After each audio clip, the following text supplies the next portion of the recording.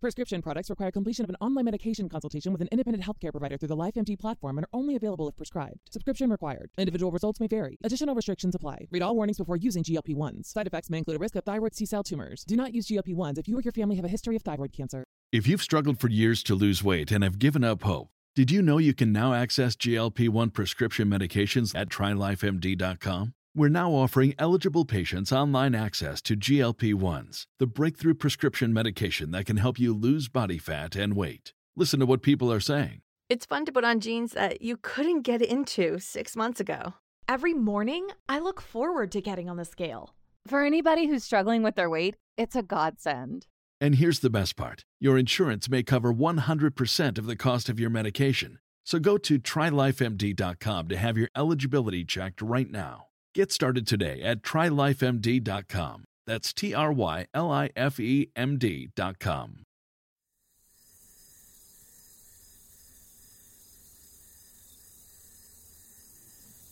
(1793). The East India Trading Company had renewed its charter for another 20 years of commanding the world's key trade routes.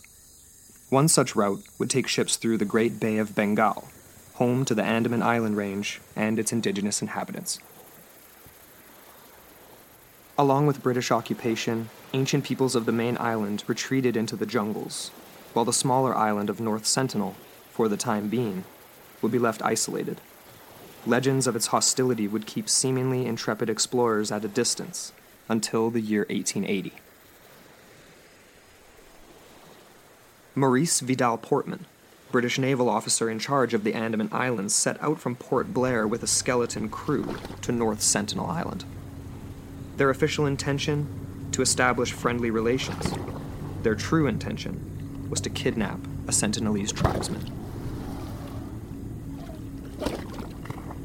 As the ship approached, Portman's crew began to feel increasingly tense. As their sightline of the unimaginably dense jungle became more clear, dark tales of other crews just like theirs slowly crept into their imaginations. Men being met with a cloud of deadly arrows even while offshore, and those ignorant enough to run aground unaware were always greeted with the tip of a spear. Despite their fears, Portman's ship landed safely, only to find a very recently abandoned settlement. Lucky for the crew, the mysterious Sentinelese had once again melted into the lush shelter of the jungle. To this day, the Sentinelese remain an enigma, the world's most isolated and uncontacted groups, an ancient pre-Neolithic peoples who have for centuries rejected contact. But who are the Sentinelese? Join us tonight on Into the Portal as we discuss an ancient past and attempt to unravel the mysteries of one of Earth's most bizarre civilizations, the people with no fire.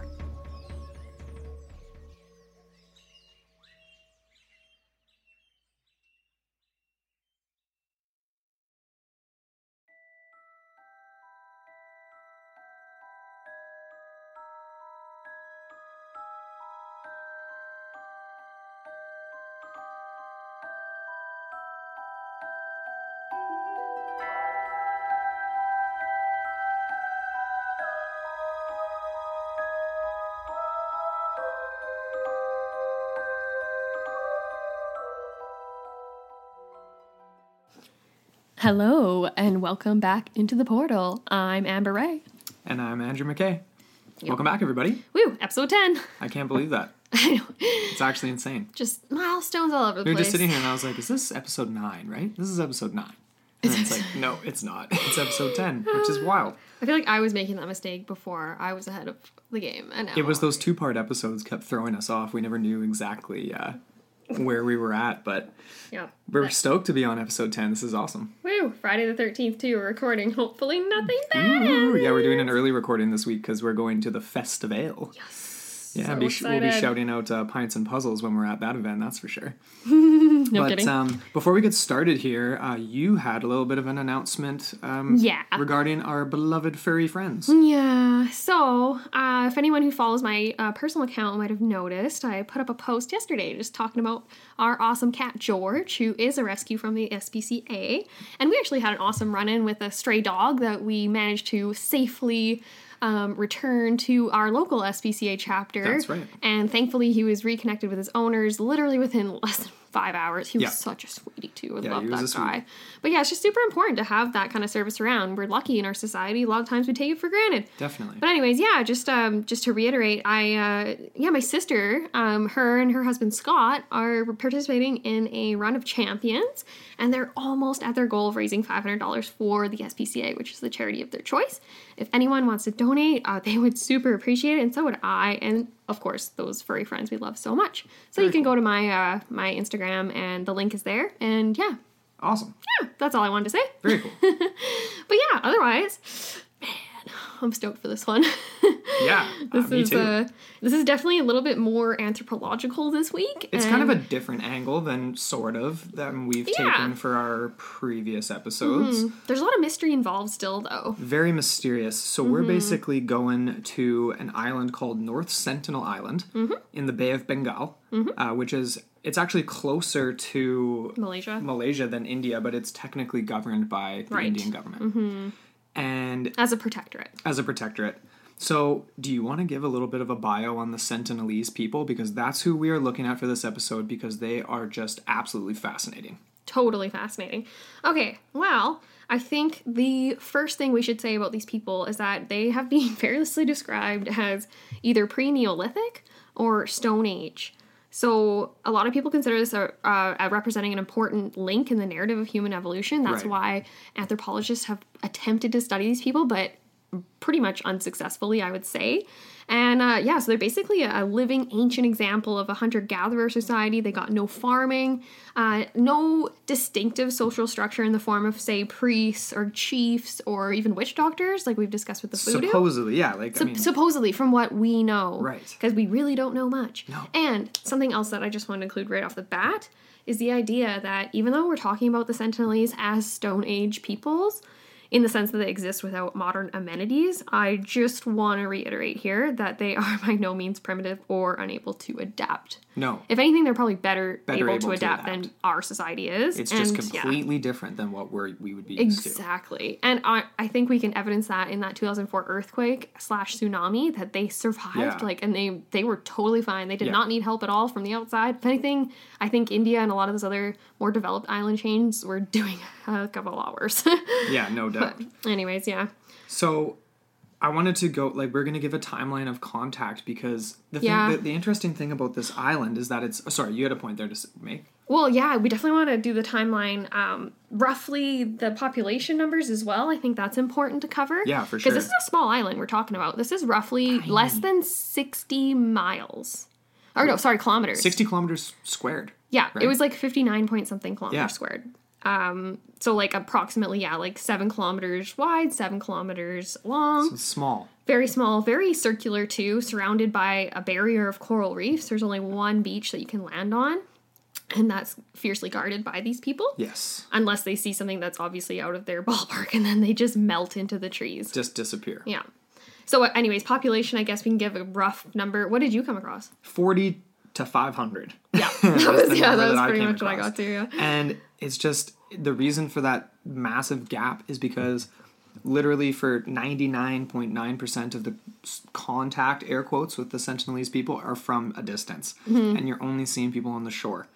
But the times that people do have been there, and we're going to go through the timeline of missions to try to befriend them, but also other contact as well.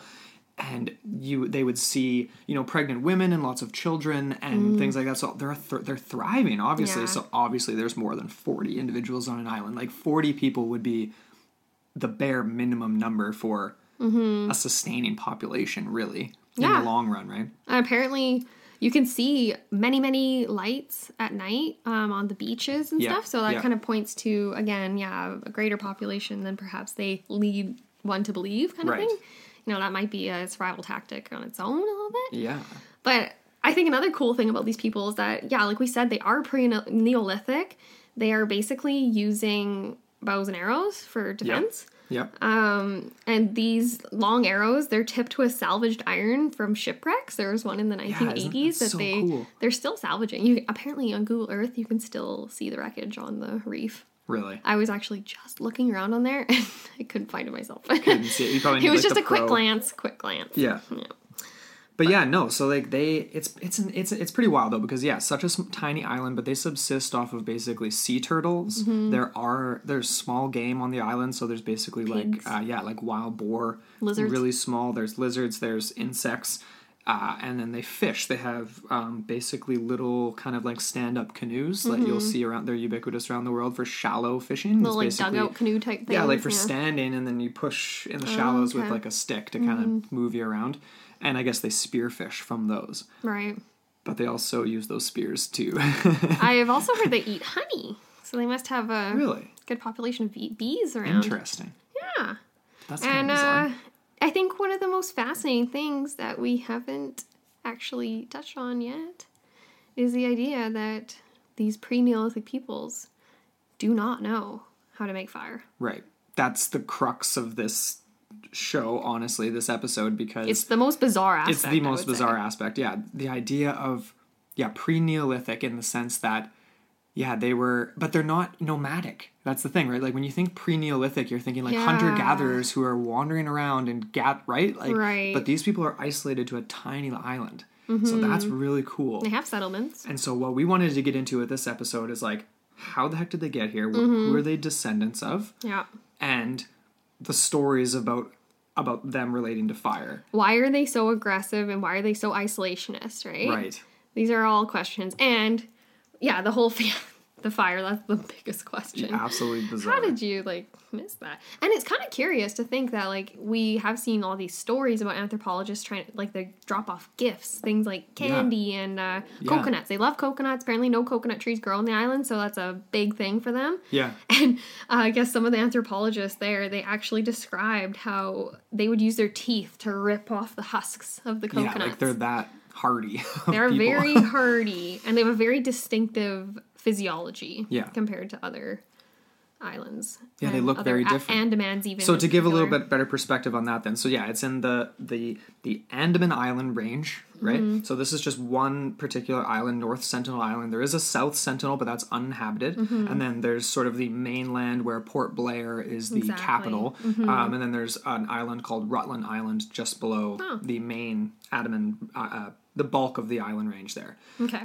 So then their closest sort of neighbors / similar peoples are the Jarawa people. Right. Now the Jarawa people are they're similar in the sense that they're islanders, but they're ethnically different. Their language is different. They look slightly different. The phenotypes are very different, as far as their physiology. Yes, which is just so bizarre. So the Jarawa people have now been sort of sadly, like we see with all kinds of indigenous groups around the world, attemptably integrated because in I think it was the 1950s, there were more Indian settlers on these islands, and this was still during British occupation, obviously. And so they would start to interact. There was sexual exploitation, obviously alcohol being moved at they're starting to drink and consume different things, and it just hasn't been good for the Jarawa. A lot of social issues. Yeah. So, I mean, but it's interesting. So they're really close by, but they're basically totally different people. And the Jarawas would avoid the Sentinelese throughout history. The Sentinelese did not have trade with these people. They didn't have pleasantries. Right. Which is just absolutely bizarre. They don't even have a shared language. No. Or even a similar dialect. They're a few kilometers away. Yeah. And they can't communicate with each other. No. Crazy, right? It's insane. So do you want to get into some of the contact timeline? Yeah. I think you had the earliest reference, eh? Well, here's the thing. Because the problem with an island like this is we only have a certain point of recorded history, obviously. And for the most part, what we have in terms of information on early encounters with these people are from the British occupation. Yeah.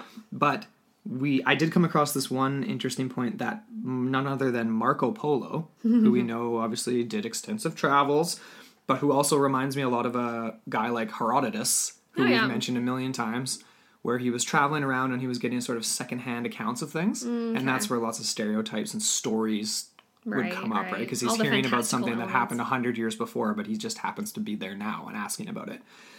But Marco Polo is supposedly single-handedly responsible for the rumor that the Sentinelese people were cannibals. Okay. So I thought that was really interesting. That's that, yeah. Because I've definitely seen that come up too. Because that rumor has persisted for a long time. Yeah. And there's been also, intruders that have gone to the island that have been killed. Yep. Whether or not they've been eaten or not is rumors. Mm-hmm. But that's where this rumor came from. He basically said the Great Enemies Group. Oh, where's the quote? No. Oh, the Great Enemies. No, I've lost it.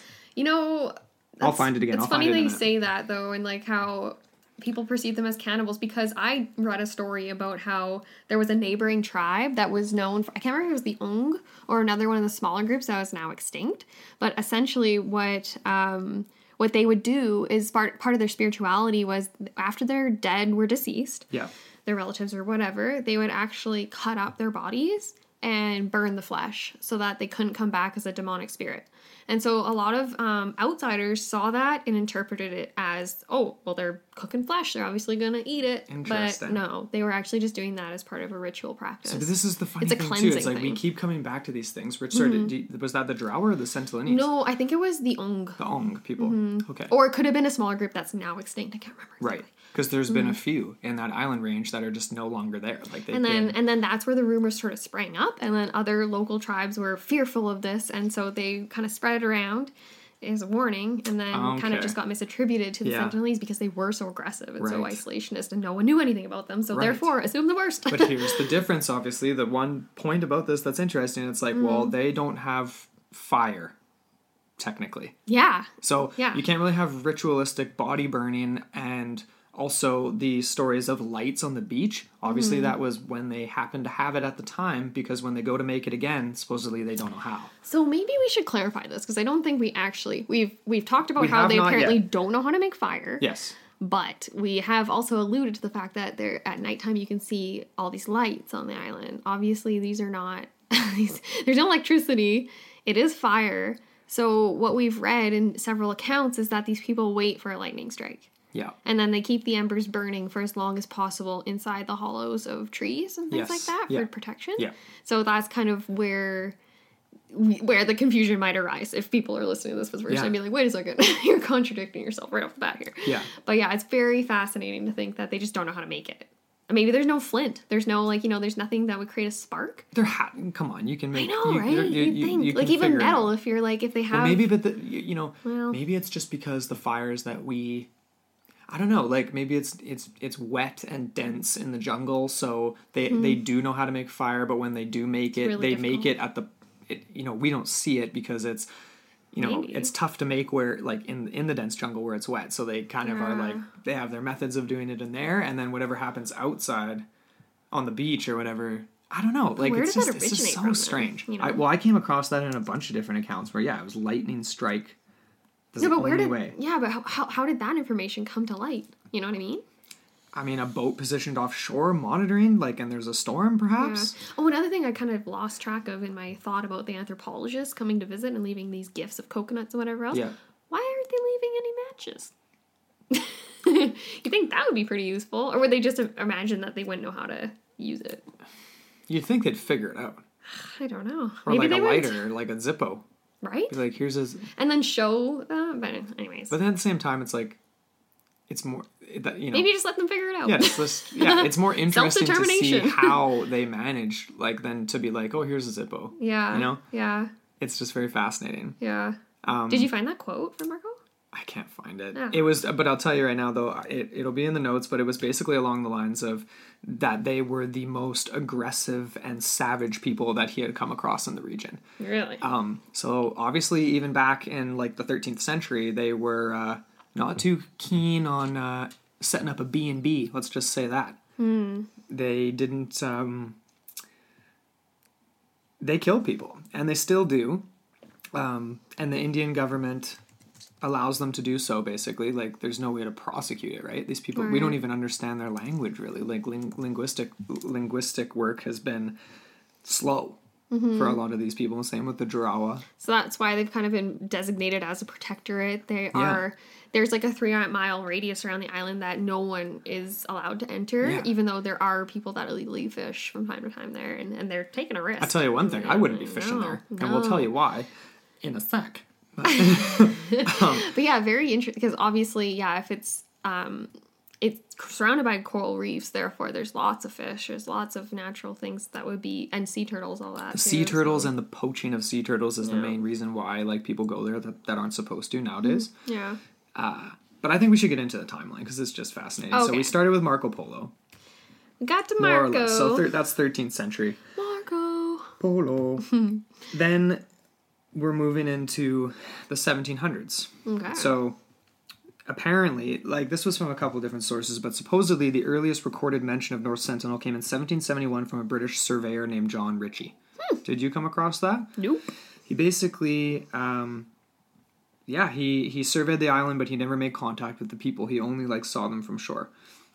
He surveyed it as in he was on shore doing like No, like surveyed it from a boat. Okay. Like surveyed it from just like the approximate size and location. He was an and all that. armchair explorer on his armchair on the boat. All right. I guess you could say. Rocking it. Yeah. What else do I have here, basically? And then I thought he did something interesting, this John Ritchie guy, but I think it must have been somebody else. And then in the 1800s, we've got a guy by the name of M.V. Portman, another British officer. So his full name is Maurice Vidal Portman. Okay. Mm-hmm. And I had two different accounts from him.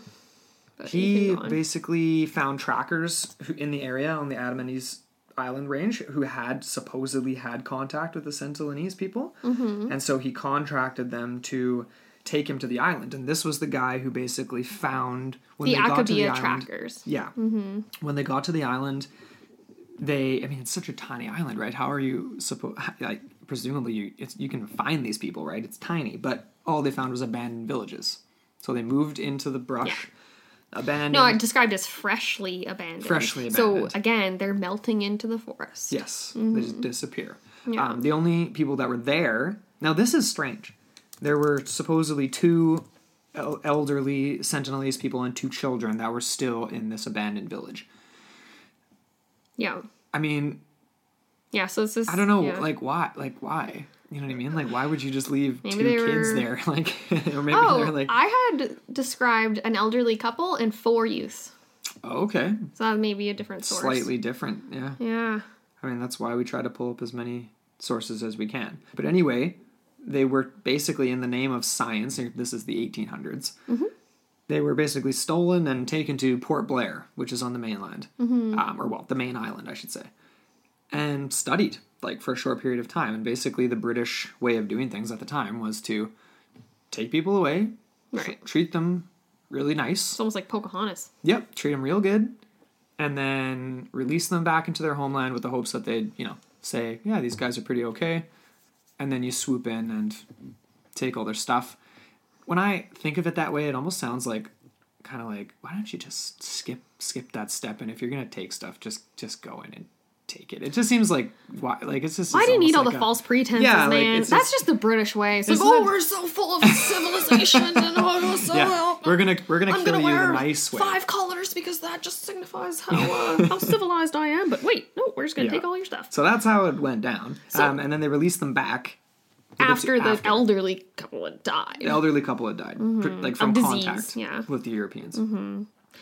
Unfortunate. Obviously, if you're elderly, you're going to have a weakened immune system anyway, but the shock of that would be quite overwhelming. And then you even had the point where it's they brought the youths back, and they didn't hear from them for a while, and maybe they were dealing with disease that could have ravaged them, really. Yeah, from those 2 kids going back, because people didn't see them for quite a few years after that. What's interesting about this Maurice Portman is that, like you said, he...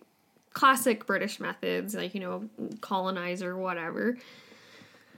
I kind of had conflicting reports on, well, not reports, but he definitely had some sentiments that were benevolent and were sympathetic towards these people. Yeah. But then I had this other quote from, oh my gosh. Yeah, basically it was just saying how he never, after his sort of, oh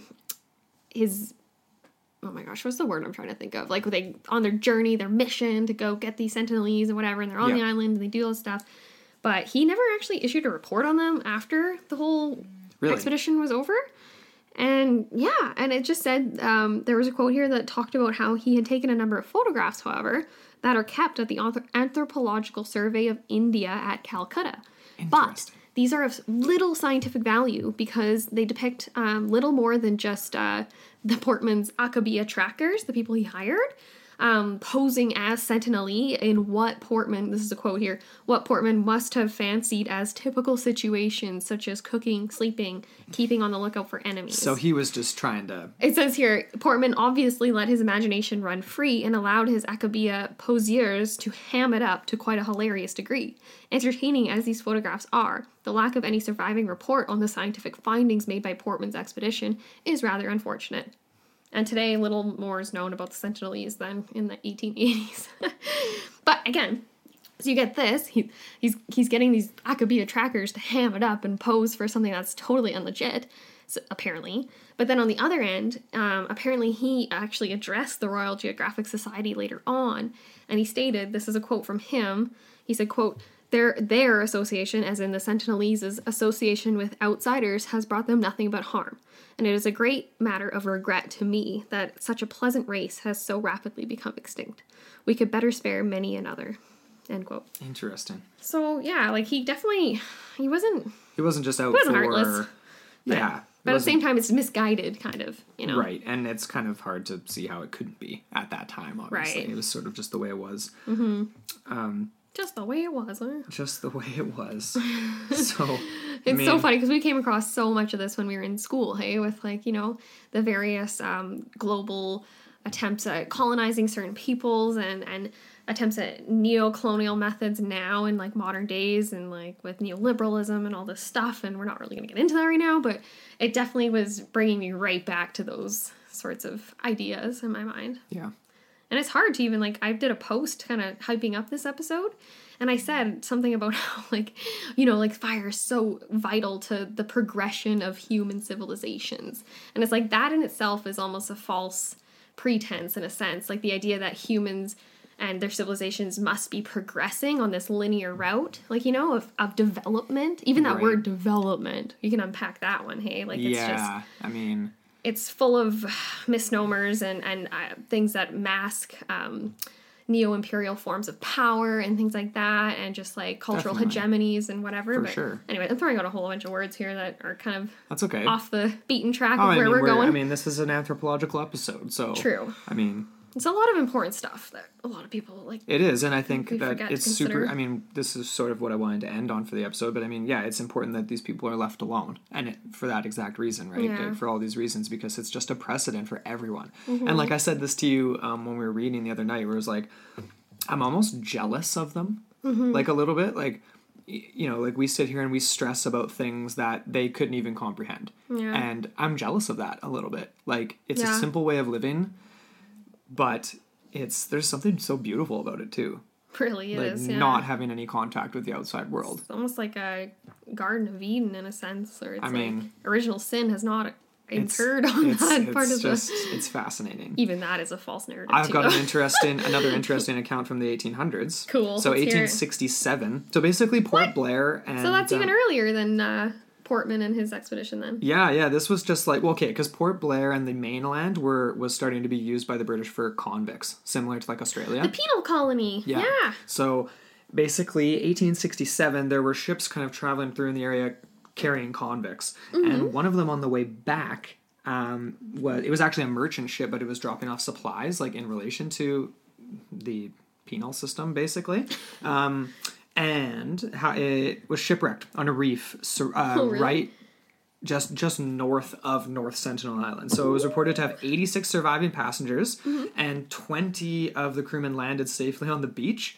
North Sentinel? Of North Sentinel. As soon as they were attacked by the Sentinelese, and the captain who survived and made it back to Port Blair wrote that the savages were perfectly naked with short hair and red painted noses, which is not accurate, and making sounds like pa on o.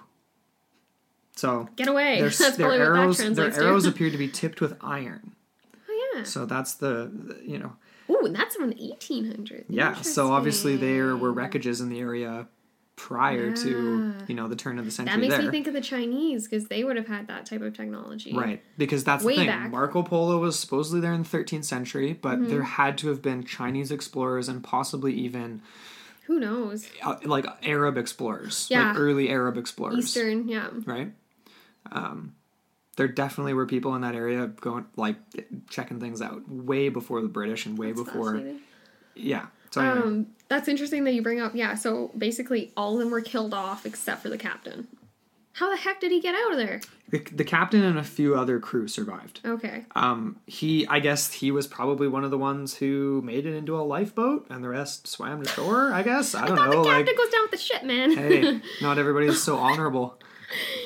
Yeah, he's like, I screw probably this, would. it's a bunch of freaking convicts. Like, no way, well, man.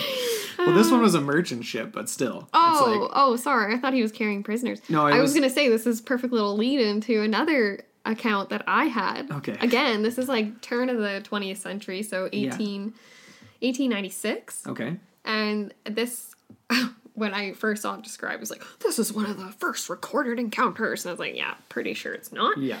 But apparently, yeah, there was an escaped Indian convict from the penal colony who ended up, I don't know how the heck this happened. Maybe he jumped ship or something. But apparently, yeah, he washed up on the shores of North Sentinel. You're laughing as if it's like... I'm just going back to the reviews we found on Google. Oh my gosh. So we go to search North Sentinel I was Island. like, this would be a great vacation spot for my There's mother-in-law. 1,600 reviews. 1,600. And we're like, this has to be a mistake. Like, so then we we start started reading them. reading And it's like...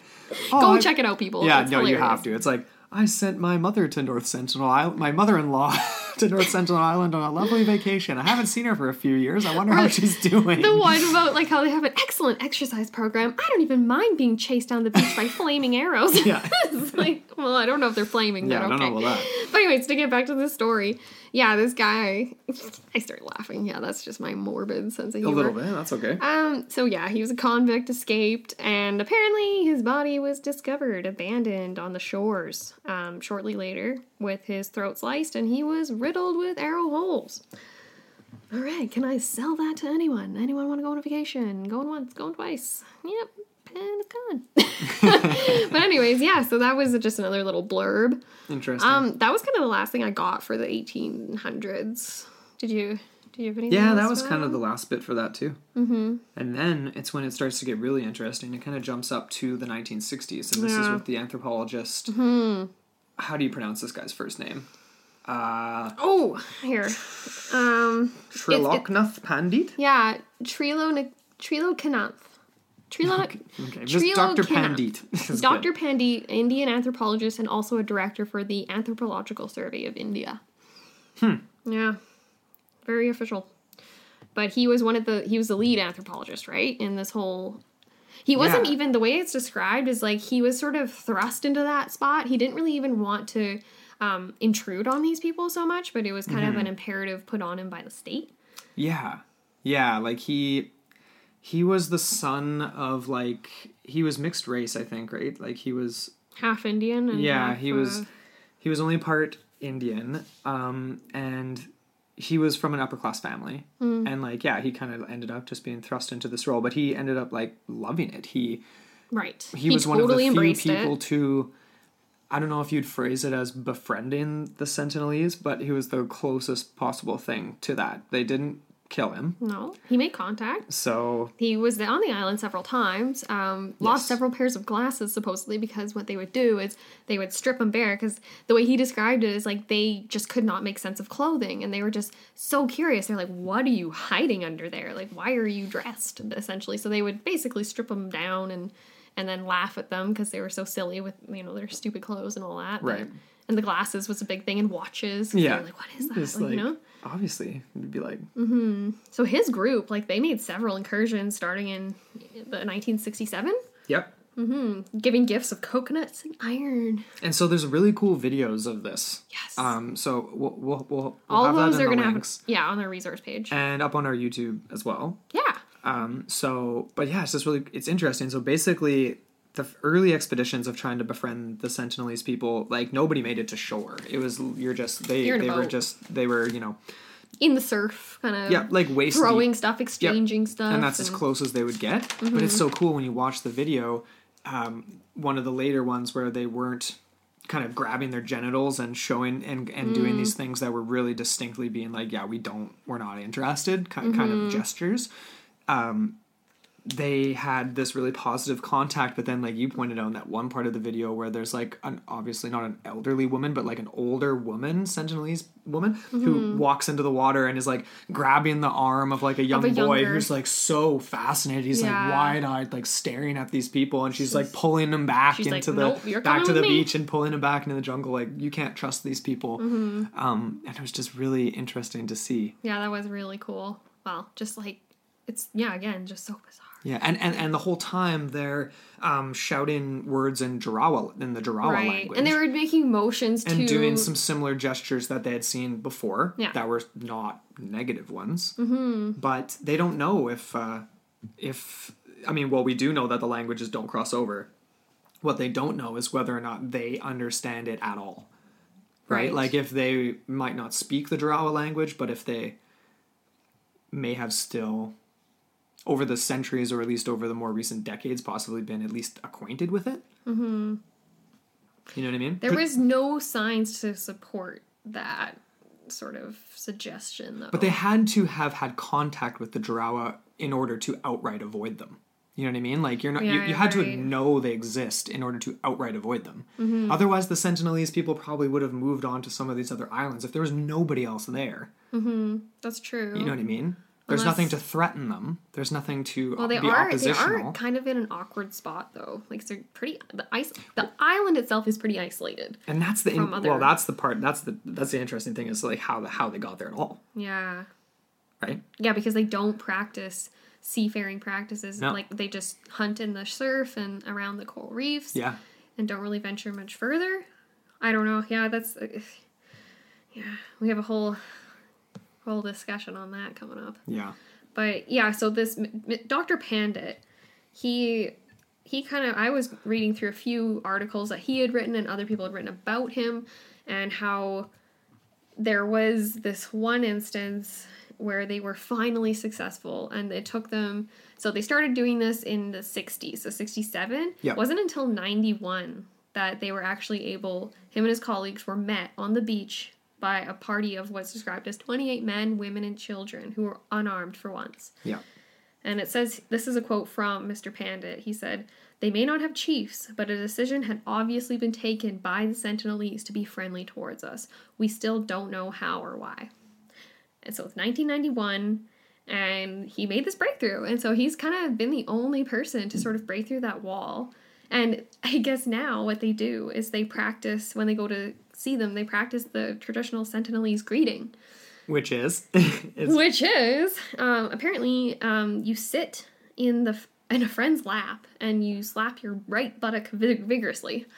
Like, just slap it real good. Just slap it. Yeah. Interesting. I'm going to try that next time we meet a friend and see how that goes. But there were so many, like the 90s, the 1900s in particular, the second half was full of these sorts of tentative incursions by not white people, but by outsiders. Yeah. And then sort of clashes. Did you have anything I had one from the 80s. Oh, I have a little blurb here about ex-King Leopold of Belgium. Really? Did you come across that one? Nope, I did not. Let's hear it. Yeah, apparently. He was just traipsing through the area on one of his big old ships. I don't know, what the premise of this was, but I guess he had the permission of the Indian government or whatever, and he had a whole royal expedition with him.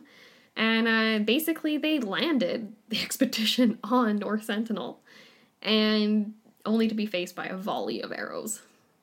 From a lone warrior, though. Apparently just one guy. Really? And he started just shouting, and then he gave them the, where they they turn around and they squat as if they're going to defecate, but they're not actually defecating, and it's just a total, F off kind of a warning kind of a thing.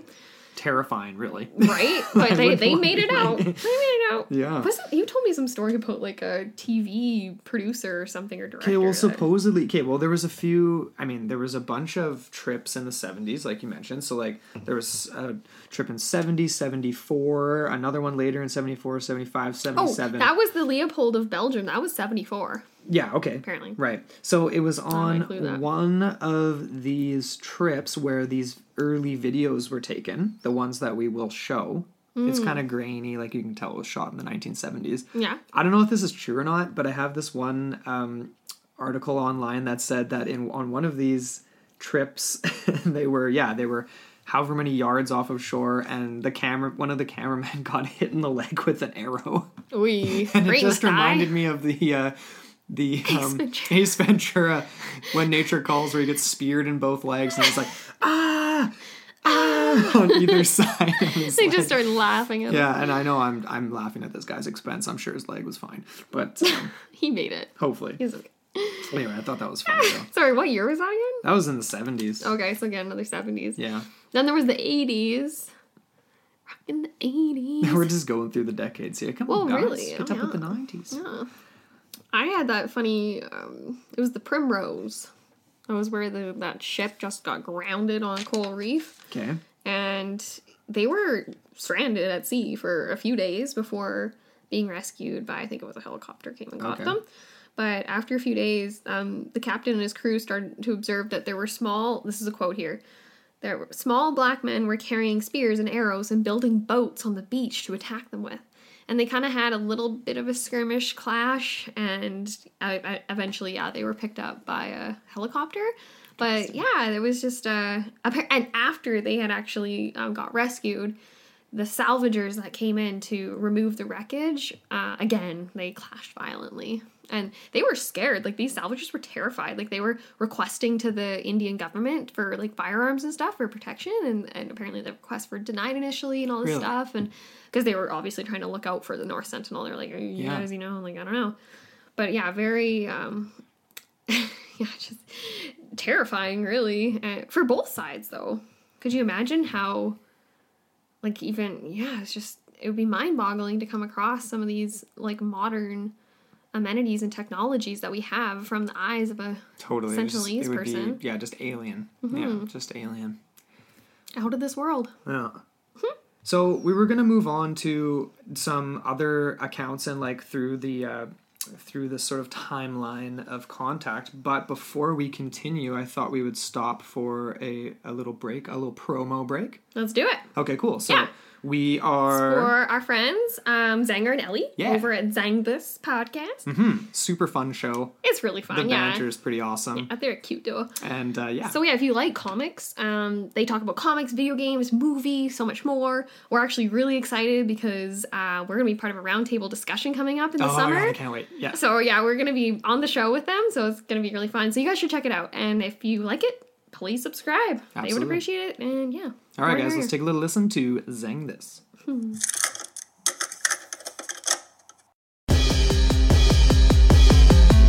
Are you a fan of movies? Or comics? Or video games? Or just anything else nerdy? Well, you should check out the Zing This Podcast. And that's spelled Zeng. This. And you can find us every Monday. And we have nerdy topics from comic book reviews to in-depth analysis of iconic nerdy movies, as well as video game discussions. Mm-hmm. Where's some of the best places to find us, Allie? Well, Podbean, of course. You can also find us on iTunes, Stitcher, Google Play. Anywhere else you listen to your podcast. Yeah. So check us out. Once again, that is Zing This.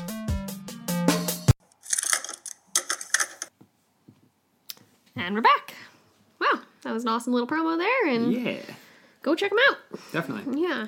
So, we just have a few little wrap-ups, I guess, for our timeline of Contact. Yeah. And just, like, noteworthy events in the area, things like that. Definitely. So, we kind of covered the 1990s. Which was the most profound decade of Contact. 91 exactly. was where Dr. Pandit was able to make the deepest contact, so to speak, into deepest the island. inroads, exactly. Slowly breaking down those barriers. Which is cool. But it's interesting because, he is definitely of the mind that these people should probably be left in isolation. Just left alone. So, and they have been since then. So, I mean, the dropping mission, like the gift dropping missions, they've stopped. They stopped. You know, it's illegal to go there. Exactly. Poachers still will end up in the area, but they're not supposed to be there, and people have gone to jail for it, and I've got a story about that too. But we were going to mention the 2004 earthquake. Yeah. And that was a huge event for the area. Like, yeah. It killed, I think, upwards of 200,000 people. Oh, over 200,000 people. Yeah, it was crazy. Exactly, and like, it's huge devastation. There was a massive seismic uplift of several islands and coral reefs, yeah. including North Sentinel Island. It was very dramatic and very visible from satellite images in the days after. And even the island itself has changed dramatically. Right. Like, the Sentinelese were fine. Their settlements weren't. The river was completely destroyed that they used. That's just it. It's like, it was amazing. So that's earthquake and tsunami happened.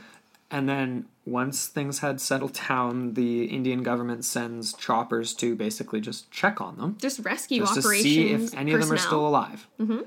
And sure enough, I mean, the one story that I had pulled up here was that a lone Sentinel tribesman, started shooting arrows at a helicopter. There's a famous photo of that guy. Yeah. Yes. And I think it's the closest shot of a Sentinelese person that we have to date. Other than the stuff like handing the coconuts in the 90s or whatever. Yeah.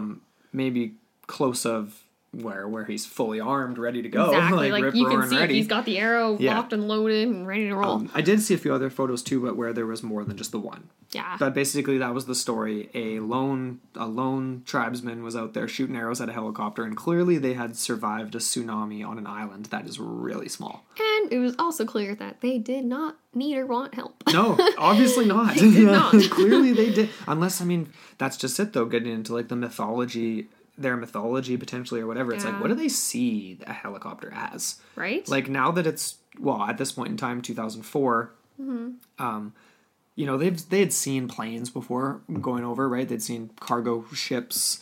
Yeah, huge But what freighters. are you thinking about these things?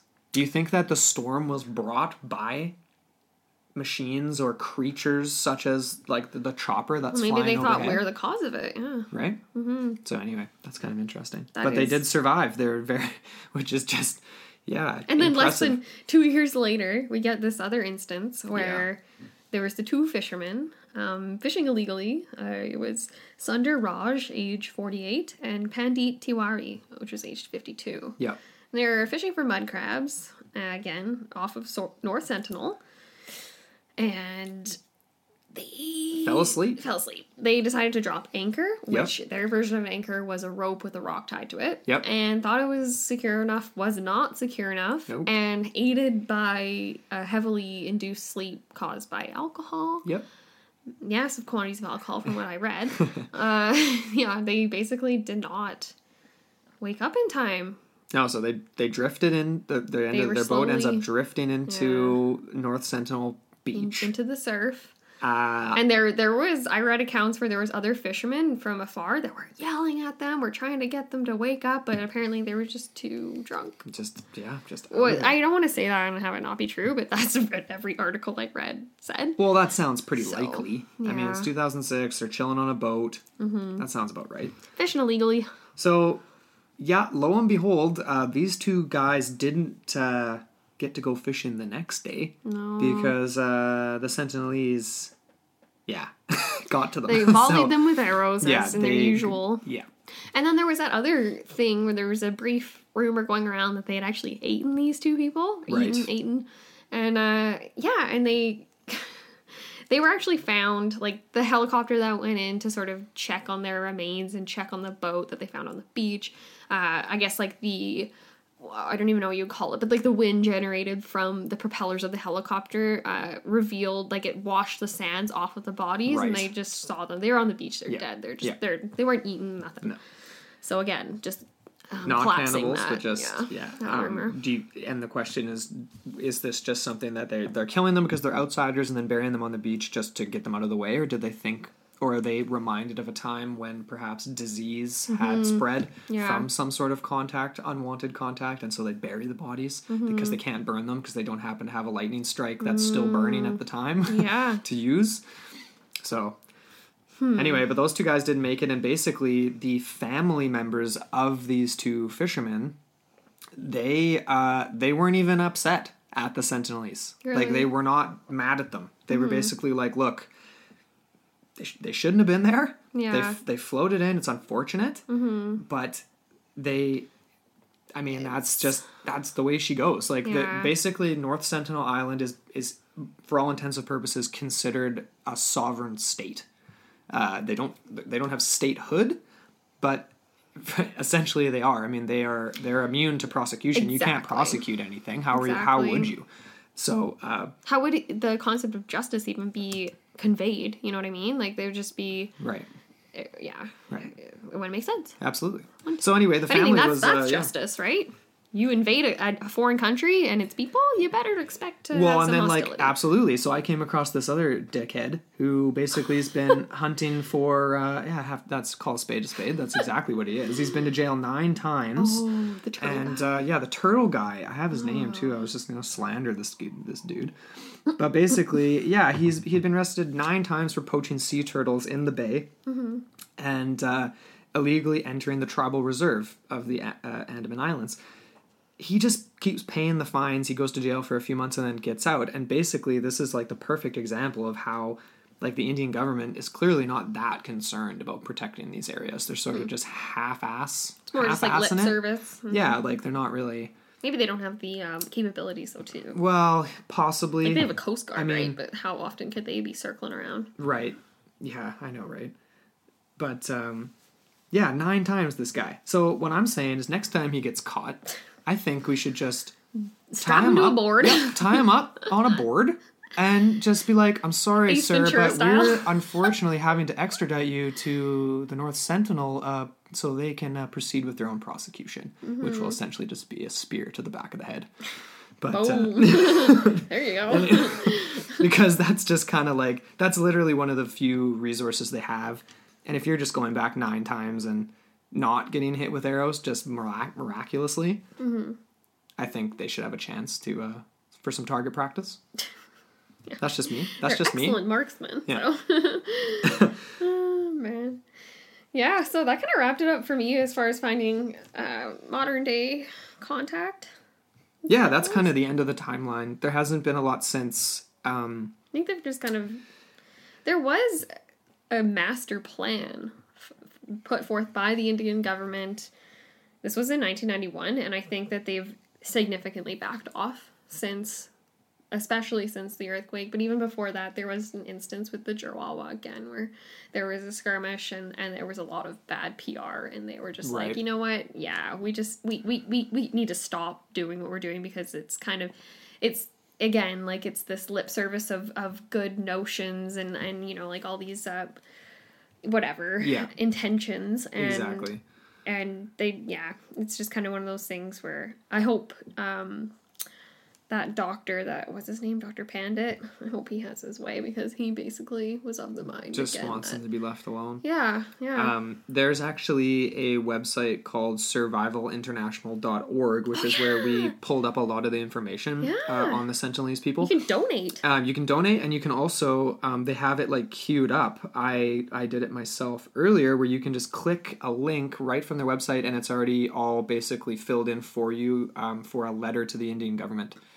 Basically basically just being like, asking for better protection of the Sentinelese people. And you can do that for other basically endangered peoples all around the world, because there's indigenous tribes in the Amazon that are on the verge of extinction and things like that too. So I thought that was kind of neat. So go check out survivalinternational.org, because they've got some cool resources on there. Sweet. But for now, I think it'd be cool to dive into some kind of ideas, theories. Some ideas, some theories, some science. Like, I have some notes here on, like, an estimated, like, history of these people in the area. Go for it, Amber. Let's get into it. So basically, DNA analysis. I was reading a few different peer-reviewed articles about this. A lot of the language is above my understanding, but I can get the main points. Right. So basically, there was DNA analysis of the neighboring tribe, the Garawa, that we've discussed already. And this basically suggests that the islanders and much of the sort of archipelago... Oh my god, I'm totally saying that wrong. Archipelago? Archipelago! Yep, archipelago. A lot of these people kind of... Either they came in a mass migration approximately 60,000 years ago. This is the late Pleistocene era. This is supported by their physiology and, of course, the mitochondrial DNA samples. Yeah. So I also have some like clues that are less scientific that would sort of point to they're inhabiting these places for a really long time. And again, we're coming back to sea turtles for this. So these sea turtles have adapted to avoid the inhabitants. Right. So cool. This is something not seen anywhere else. No. Like, you went to Hawaii and you were swimming with sea turtles. Yeah, like I accidentally headbutted one because it was swimming above me and I was like down below and then I like pushed off the ground and like to go up and I bonked my head underneath one and it hurt. And I was like, what the heck? But no, that was at the Hanauma Bay like reserve. And they're not intimidated by humans at all. So that kind of suggests some people. This isn't me suggesting. This is the scholars suggest that the turtles have adapted over a long period of time to avoid the natives because of the danger they pose to them in hunting them and all this stuff. So there was that, and then there was also the fact that their language is so utterly incomprehensible to even the neighboring tribes. So that suggests again that they've maintained hostile isolation for hundreds, perhaps thousands of years, which is really cool. Very cool. So again, there's all this... Sorry, did you give that number? 60,000? 60,000 years ago, approximately, was when they migrated out of Africa. Right. And I had another article that was talking about, like, the more regional differences of the Andamanese Islanders and stuff like that. But again, it suggested that the early colonization was throughout Southeast Asia and is indicative of phenotype similarities with African groups of that time about 60,000 years ago. Right. Does that make sense? Yeah, that makes sense. Yeah, I explained that right? So basically they came from Africa and sort of migrated along these coasts along East Asia. Or is it East Asia or West Asia? West Asia, sorry. Yeah. Southwest Asia from the Indian coast and into, say, Malaysia and where they are today in the Bay of Bengal. Okay. But again, yeah, it's just this...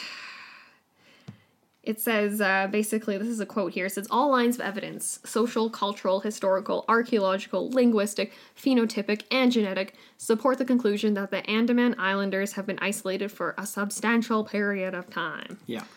Substantial meaning thousands of years. Yes. Tens of thousands, potentially. Yeah. Mm-hmm. And this is the thing that's interesting to me. You know, how'd you get there? That's just it, because, yeah, people obviously migrated out of Africa and, you know, there were ways of, moving north, basically, right? Like, and we talked about this during the Zerzura episode, too, like where migration patterns went into Europe and then from east to west in Europe or which direction it went. And there's been some debate as to whether or not it actually was east to west in terms of human migration. But, like, these people don't have seafaring boats. And my question is if you're so isolated, you don't have influence from outsiders, you don't have people, like, unless there is some sort of undocumented disease where they died off and came back and, like, knowledge was lost, you'd think that there would be a part of their oral tradition or whatever tradition, knowledge of seafaring boats. Right. Or knowledge of anything. Like, you know what I mean? It just seems bizarre that they wouldn't want to venture out, like, and that's after they had used it to get there. You know what I mean? Maybe there was some sort of spiritual ethos or mythology that was basically making them feel as though they needed to stay in this one secluded area.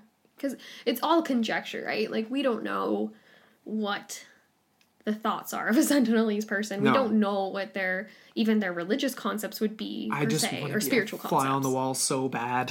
Oh, how cool it's killing would that be? Me that we but this is what I'm thinking. It's like, this is why we need like that little fly drone, so we can like it can just be a fly, that literally a fly on the wall that goes into the jungle and lands on a tree and can get some footage, because that would just be so cool. And even anthropologists today, I saw discussions about how they're considering using these like ultra high tech microphones that they can use from boats, and basically it'll catch the language being spoken on the beach, and then they can use that to take it back to their whatever, where they do their analysis in safety. Yeah, not gonna get shot in the leg. Yeah, and then that way they can maybe start to try and piece together some sort of comprehensible analysis of language and some sort of way to. But if they can't even do that with the Jarawa, I feel like it's a bit of a. Might be a bit of a stretch. Yeah. Like, because here's the thing, because it would take, you'd have to be there. Like, part of, like, linguistic anthropology is, like, actually physically, the context and the physical gestures and things like that to, like, go along with it, right? Right. So it would be so hard to decipher a language from a lab or, like, from an office listening to a recording. But obviously it's still better than not hearing it at all. Because, and you can make comparisons to the Jarawa and people that can actually be physically contacted. Yeah.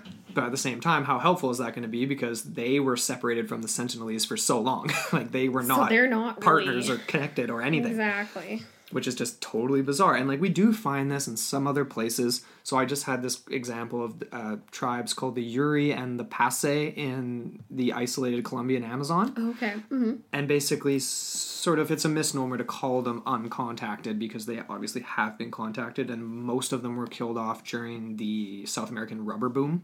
Oh. So basically a century ago. Okay. And now it's from cocaine traffickers and, you know, people logging in the rainforest and stuff like that. So their groups are super small, but they are essentially isolated in the same sense that the Sentinelese are. But because it's not an island, they just have to keep moving further and further and further back into the jungle, which is kind of sad. But man, what about, like, I'm trying to think here. I wonder what the top, oh my gosh, the top elevation of the North Sentinel Island is, because, you know, there's like all these islands that are endangered by the fact that these sea levels are rising so rapidly these days. I wonder how they would fare, say, in like 50 years or like. Yeah, I wonder. So I'm thinking, like, how high up it's nice to be isolated by water until that water starts rising. Yeah, and no kidding. I think I'd rather choose jungle then, but I don't know. So, I mean, where are you at, like, with this? In terms of, I mean, it's sort of hard to say theories, really, because we know that they came from Africa around 60,000 years ago, their descendants, and that they've been there for a really long time. They haven't interbred with other islanders. They're just existing, man. They're like the last snow globe civilization. I find it really fascinating. So cool. I don't really have any conclusions per se, other than the fact that I feel like everyone that is listening to this right now, don't book a vacation there. Don't try and befriend these people. That's not gonna work You're not out. going to do them any favors or yourself. No. It's basically all I can say. Yeah. And it's just really sad because, like we said right off the top of the bat, 40,000 were estimated to be around on these island chains before the advent of colonization and the British arriving and all this stuff. Yeah. Again, by 1850s, we're back to about 5,000. Yeah. And now today, there's 500. There's less than 500, about 400 Aboriginals left. And that is an estimate that can include the Jarawa and the Ong. And there's basically, it started off with about 10 different distinct tribes in this island chain, the archipelago? Oh my god, I am sorry. You suck with I'm not that even going to word. say that. Anyways, but yeah, no, basically what I read was that 7 out of 10 of them are gone. Right. And I saw estimates too, like there were some of these tribes, they're basically extinct. They've got like 13 members left. Yeah. So, Which just is really sad. It is sad, but I have confidence in the Sentinelese people to remain isolated. I think that the closer that our civilization gets to collapsing because of the economic dependencies and different things that we have in place right now, it probably won't be within our lifetime. But when civilization does eventually kind of, which has always happened throughout history, every single major civilization collapses eventually. the Sentinelese people will still be chilling. Yeah. They'll be chilling on their island. Chilling, unless their island's underground. Or underwater, I mean. Yeah. Now, here's an interesting thing. I hope I don't make anyone angry with this sort of theory or anything like that. But when we were looking into isolated tribes... I'm already angry. One of the stories that came up was the Michael Rockefeller case in Papua New Guinea. Oh, yeah. Where he disappeared trying to quote-unquote contact remote headhunting tribes. Right. And then later on... Why the heck would you be doing that? Because the story goes that his family had opened a museum of like primitive art and he was an art collector. This was his way of basically getting into the family fortune. He was like, I'm going to go the academic route, I'm going to be an anthropologist or whatever, and go to Papua New Guinea to obtain artifacts to bring back for the museum. Mm-hmm. Anyway, he disappeared. The story goes like he was with one other person in the boat, offshore. The boat capsized and it was rough seas. And apparently, according to his companion, Michael's last words were, "I think I can make it." Yeah. Referring to the shore. And he decided to abandon the boat, and the other guy stayed on, and he was rescued later on by a helicopter. Yeah. And then, essentially, the official narrative was that he had drowned. Right. And then they started to uncover information. That's not how it happened. Yeah, and there was actually a tribal chief that was interviewed later in the 70s who told reporters that he was the one who killed Michael Rockefeller. Really? Yeah, and it was just a routine thing, like the way they always the way it would be, because he had not befriended them. He was basically in there thinking money could buy everything, and was just bringing back artifacts for the museum. Not to say that he was just no, he wasn't chucking money out at everything. No, he seemed very but he did, genuine in his attempts. He was overconfident, yeah. Overconfident. What year was that? That was in the 60s. I think 66, I want to say. There is an episode of him on In Search Of with our friend Spock. Yeah. So, anyway, I don't think I finished that thought, though. You didn't, Sorry. Where was I? You were going to just make a comparison. Where's the train of thought? Oh, right. Yeah, so looking for remote peoples in New Guinea. It's derailed. And derailed, God. Okay, what episode are we on here? It's episode 12? But, okay. Now we're just all over the map. Okay. Finish your thought. Finish the thought. So, there was a cool story that came out of that, an adjacent story to the Michael Rockefeller, that some of these tribes he was attempting to contact claimed to be one of the lost tribes of Israel. And they still claim to this day, and Judaism is being practiced by a large group of people in Papua New Guinea, which is absolutely bizarre. What? Right? We kind of came across this during the Zazura episode, right? Yeah. Okay. So anyway, it's just kind of a fun idea, but could the Sentinelese or the Adamandese people potentially have a link to this as well? If we don't know exactly why they're there, how they got there, we know where they're from, but we don't. That's 60,000 years ago. We don't know the rest of the history. The tribes of Israel were not 60,000 years ago. That was about 3,000 years ago, wasn't it? No, I'm just saying, is there some sort of a connection to these people? Is there some sort of to the people that claim to have a connection to the lost tribes of Israel, and then the Sentinelese? That's what you're I'm just trying to come up with a theory as to why they're so hostile, other than just the idea that they had early contacts with Europeans and some people got sick. Is there some sort of a reason why? Are they guarding a secret? Are they? They're different than the Jarawa. They're different than these other people who were just as exposed to disease and exploitation, but they're different. They have a different response. Sort of similar to how you would say the headhunters of Papua New Guinea are pretty hostile. Yeah. I guess that's the connection I'm trying to make. Okay. And I just thought it was an interesting thing with Michael Rockefeller going in there. It's just a famous case or whatever. Yeah. But, I guess the timelines don't match up, but it's just an interesting, it's just, are they guarding something? Is there something about them that they don't want people to find out? You know what I mean? Because why would the Jarawa be, is it just because of location that they would be less hostile? Well, when you look at it on the Google map, it's they're definitely a lot more central. Yeah. A lot easier. How big was the Jarawa Island again? Well, the Jarawa were on, the mainland, too. Oh, yeah, it's quite large. It's larger than the space for the Sentinelese people. The Red-Skinned Island. The Man-Glutan. Sorry, I'm just looking at Google Earth now. Yeah. Anyway, I suppose the timeline doesn't match up for that, but I just thought it was interesting because it's obviously a group of, super isolated people. That's very curious. You know what I mean? I really have struggled with this extreme hostility.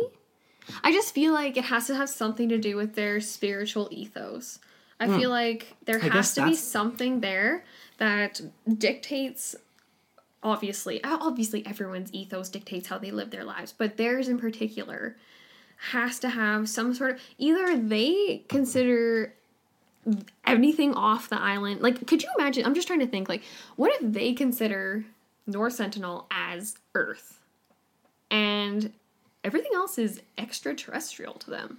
Right. Like, they're existing on their lonely little planet that's about 60 kilometers big. And when they see another person that doesn't look like them, it's like They kind think of it's a almost different the race. other. It's like the other. Yeah, it's the abject. Yeah. Where it's like, uncanny or whatever. Exactly. I don't identify with you. Right. And therefore, I'm just trying to picture it from the side, like I'm going at it from like a UFO encounter type experience, right? Where it's completely outside your realm of conception. Maybe and we did touch on that again, right? With the helicopters and the technology that we have in modern day and how that could be so alien. Maybe the Sentinelese have been subjects to abductions, and that's why they're distrusting of helicopters and things. You never know. Fascinating stuff, though. And just right off the bat, when I discovered these people, it was on the pretense of the people with no fire, and I was just immediately I needed to know more. And yeah, it really grabs you, this story. It does. And I really hope the best for these people. It's one of those things where it's like, I wish I could see them, but at the same time, that would obviously just be contributing to like the tourism, which is destroying it's almost the like Andaman a contamination Islands or something. And it's like, you can just imagine how it would have been so adventurous for, the wife of a British governor in India in the 1880s or whatever, being like, you can go see the last tribe of uncontacted people. Yeah. It's a big industry, you know what I mean? And that's one of the sad things with the Jarala. That's what it is now. It's basically just an industry, tourism, and the pitfalls that they've encountered by sort of, joining into our modern society is just, it does parallel for me a lot of what's occurred since colonization and contact with like North American indigenous, with Europeans and whatever, is especially with the alcoholism, the social issues, that type those of thing. Those are definitely the crossovers. And the fact that they are obviously on the lower end of the socioeconomic spectrum for the most part. It makes you want to go, it makes me want to go just live in the woods. Yep. Like, I'm sort of jealous of these people, like I said before. Like, I just think they've got a pretty unique way of life. Man. Like none other on Earth anymore. Even the tribes in the Amazon and in New Guinea. It's just not the same. Not the same. So anyway, I guess we're going to wrap this up. Yep. Thanks, I hope everybody. You guys enjoyed this. Yeah, we hope you enjoyed this sort of slightly different style of episode. It basically had no paranormal elements. No, it was besides us conjecturing about aliens. Yeah, I mean, but it was just, we're going to be coming at you with more like this too, like because we want to get into history and anthropology as well, and we will hopefully have some interviews lined up with some people from UBC that we're trying to line up. Yep. But just so cool, the idea that people can be left uncontacted. And I feel like, just to finish this off, just to tie in a tiny bit of paranormal to it, you could use the same sort of thinking when we've applied to the Sentinelese people and their isolation. When you're thinking about looking for a Bigfoot or looking for certain things, I mean, these are a specific human that is pre-Neolithic, that has remained isolated and survived without any of the stuff that we've dealt with over the centuries. Yep. And if that can happen with a group of humans, then why not? What else is possible in this world, right? Yeah. And on that note, until next week. Well, as always, though, we would just like to thank our listeners and our supporters. We have so many of them. We're just really grateful. It's been growing. The show's been growing since we started, like, every week. And it's all thanks to you guys. So you're amazing. Please pass it on to friends and family. That's the best way for the show to grow, is just word of mouth. Yeah, so, personal recommendations go a long way. So challenge somebody to listen to a podcast. Yeah. Or listen to something weird if they don't get into weird stuff. That's what we're here for. Yeah, so reach out to us on Twitter. We have at Into the Portal 1 and at Amber Ray 1992. And then as well on Instagram, we have our Into the Portal podcast, I believe is our handle. And we should probably know that right off the bat. Probably. Yeah, and then just look out for the blog post coming at you sometime this week, and lots of fun stuff. Like we're trying to experiment a bit. There's gonna be some YouTube stuff happening the next little bit. So should we give a teaser for next week, our episode that's coming out next week? I don't know. Should we? Okay, I think we should. We're doing an episode with Mad Scientist Podcast. Woo! So we're stoked. We're teaming up with Chris and Marie from Mad Scientist, and so that's coming at you next week. So stay tuned for that. Woo. So thanks again for listening, and we'll catch up with you guys in about 7 days.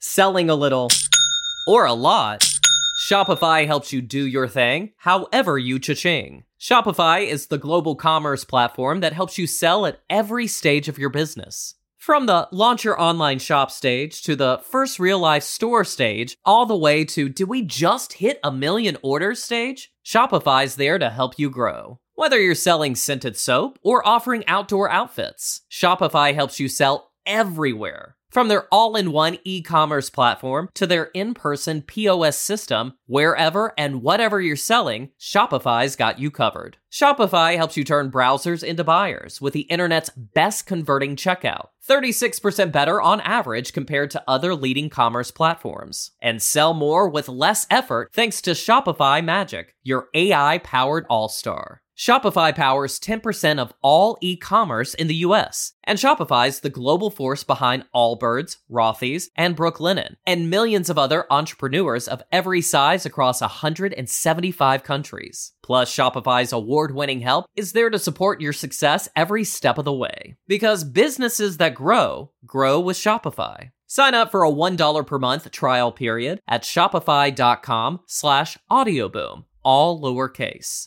Go to shopify.com/audioboom now to grow your business no matter what stage you're in. Shopify.com/audioboom. Let's talk about Medi-Cal. You have a choice, and Molina makes it easy. So let's talk about making your life easier, about extra help to manage your health. Nobody knows Medi-Cal better than Molina. Visit meetmolinaca.com. Let's talk today.